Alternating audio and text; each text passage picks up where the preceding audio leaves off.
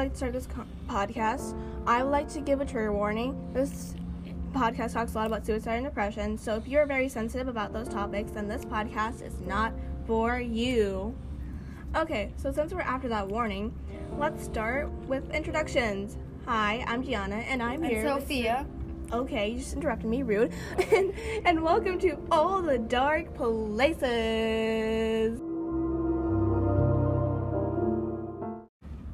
Okay, so our first segment of the day, we are going to be doing the dish on the book. And I know that's super corny, but I couldn't think of anything. But so what we're going to do is we're going to give you a summary of the book. So Sophia, why don't you start?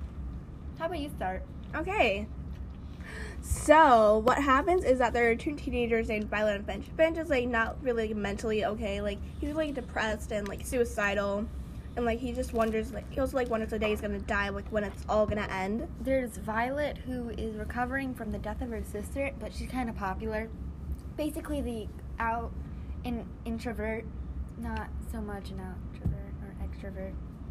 So, when Finch and Violet meet up at on the top of the bell tower, they start to get closer throughout the book. And so, what happens next? Well, Finch's, world becomes, a little more darker, and, Violet's, brightens up a little bit. And she comes out of her shell. Yeah.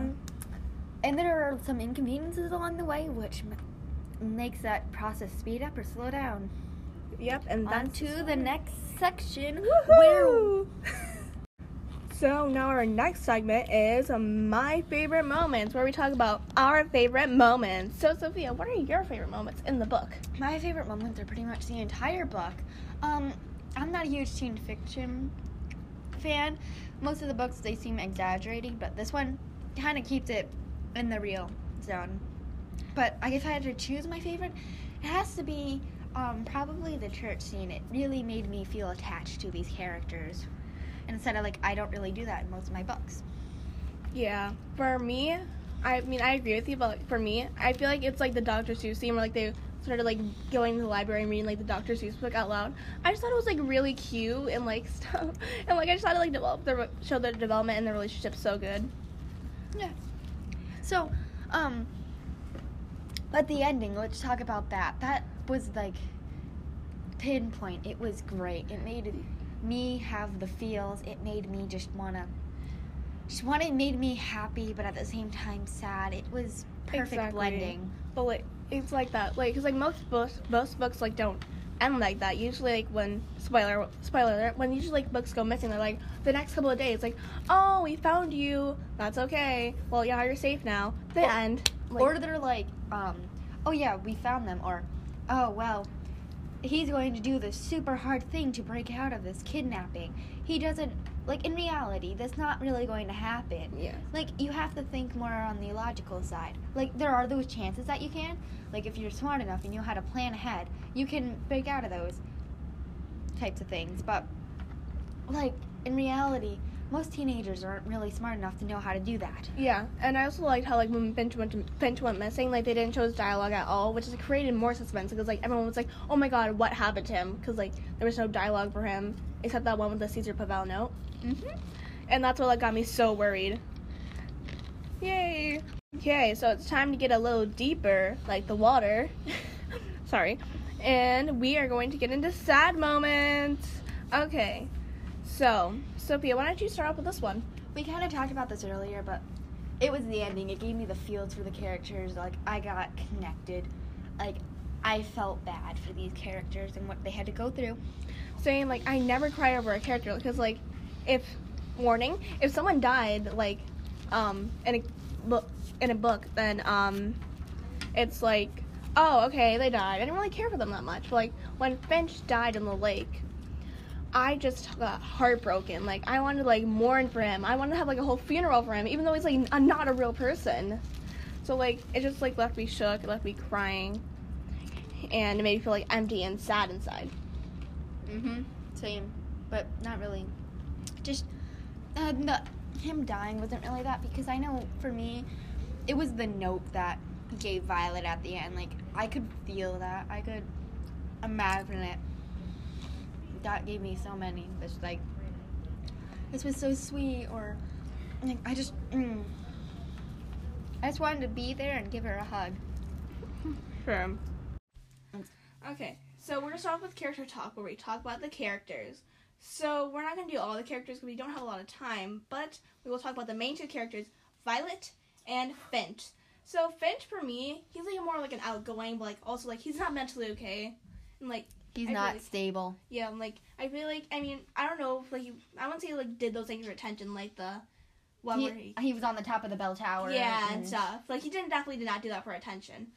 Also, side note, I love the three different Finches: 80s Finch, Russian Finch. Oh God. So he's disappointed in me, and British Finch. Even though like those are actually really bad because it kind of like has to be having an identity crisis.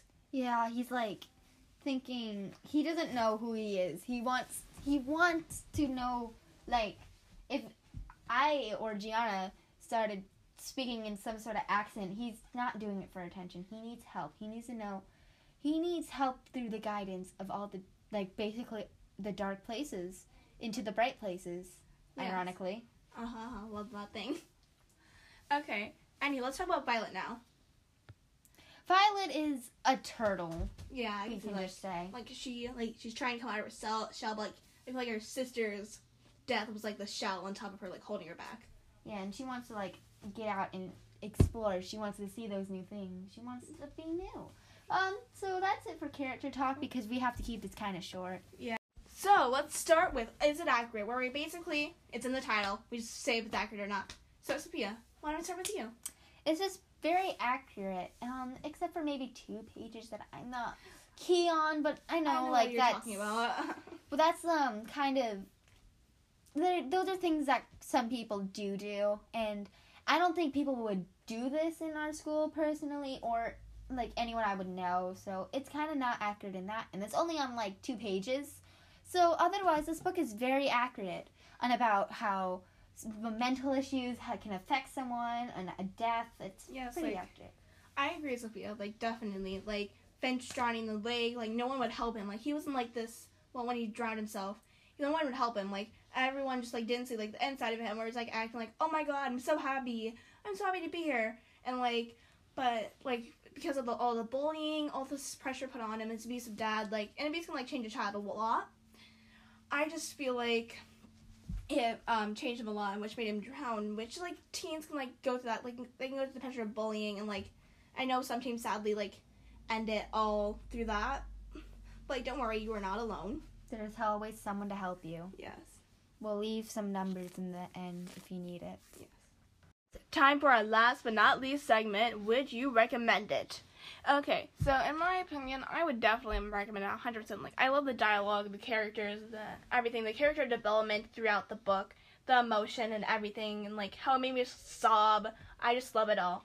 Like, it just made me, like, cry a lot. What about you, Sophia? I would recommend this book. It was great. And for me, if you don't like teen fiction, this is definitely the book for you. I hate it because they always over-exaggerate the characters. In real teen life, they're always like, oh, look, we think I brought this up earlier, but, oh, look, someone was kidnapped. Oh, look at that. They are out magically. How did they do that? In reality, that's not what's going to happen, unless you're, like, super skilled or something. And, like, the endings are, like, super predictable. It's like, oh, yeah, he's going to fall in love with her, like, you know? There was, like, a huge twist at the end. Like, exactly. You were getting these texts, and he was like, and Finch started going to help support, but at the end, you realize, oh, he just ditched. He was like, I'm going to be your left, and be like... Exactly, because like he was giving signs to everyone saying like, hey, I need help. But everyone was like, oh no, he's fine. And then he goes to help support, and then, with Dr. Embryo? Yeah, Embryo. Like, he didn't help either. He was just like complaining a lot. He was like, oh, because like when he... Because like when he almost jumped out the bell tower, he was like, you know, I can get sued for that, dude. And I was like, that's not the problem. He was almost jumping out the bell tower. Like, who cares if he gets sued for that? He needs help. Exactly. That's it. We do recommend this 100%. Please read it. And I'm sorry if you got any spoilers, but this book is just great. Yeah. So we are here going to end it off, and as we promised, we are going to give some numbers if you need ever to seek out for help with your suicide and depression. So let's start with our suicide number. If you need it, National Suicide Prevention for the U.S., because I'm not sure about any other country, it's 1-800-273-8255. It's available 24 hours a day. You can call or online chat. And for our depression number and anxiety, it is 844-395-1271. You can have a 24/7 call with mental health specialists, and they will find the right treatment for you and everything. So that is it for our podcast. Have a good night. And make sure to check out Sophia's podcast, which is All the Deep Water episode, Where There Be Mountains Waiting, where she gets her opinion on All the Bright Places by Jennifer Niven. Bye. Bye.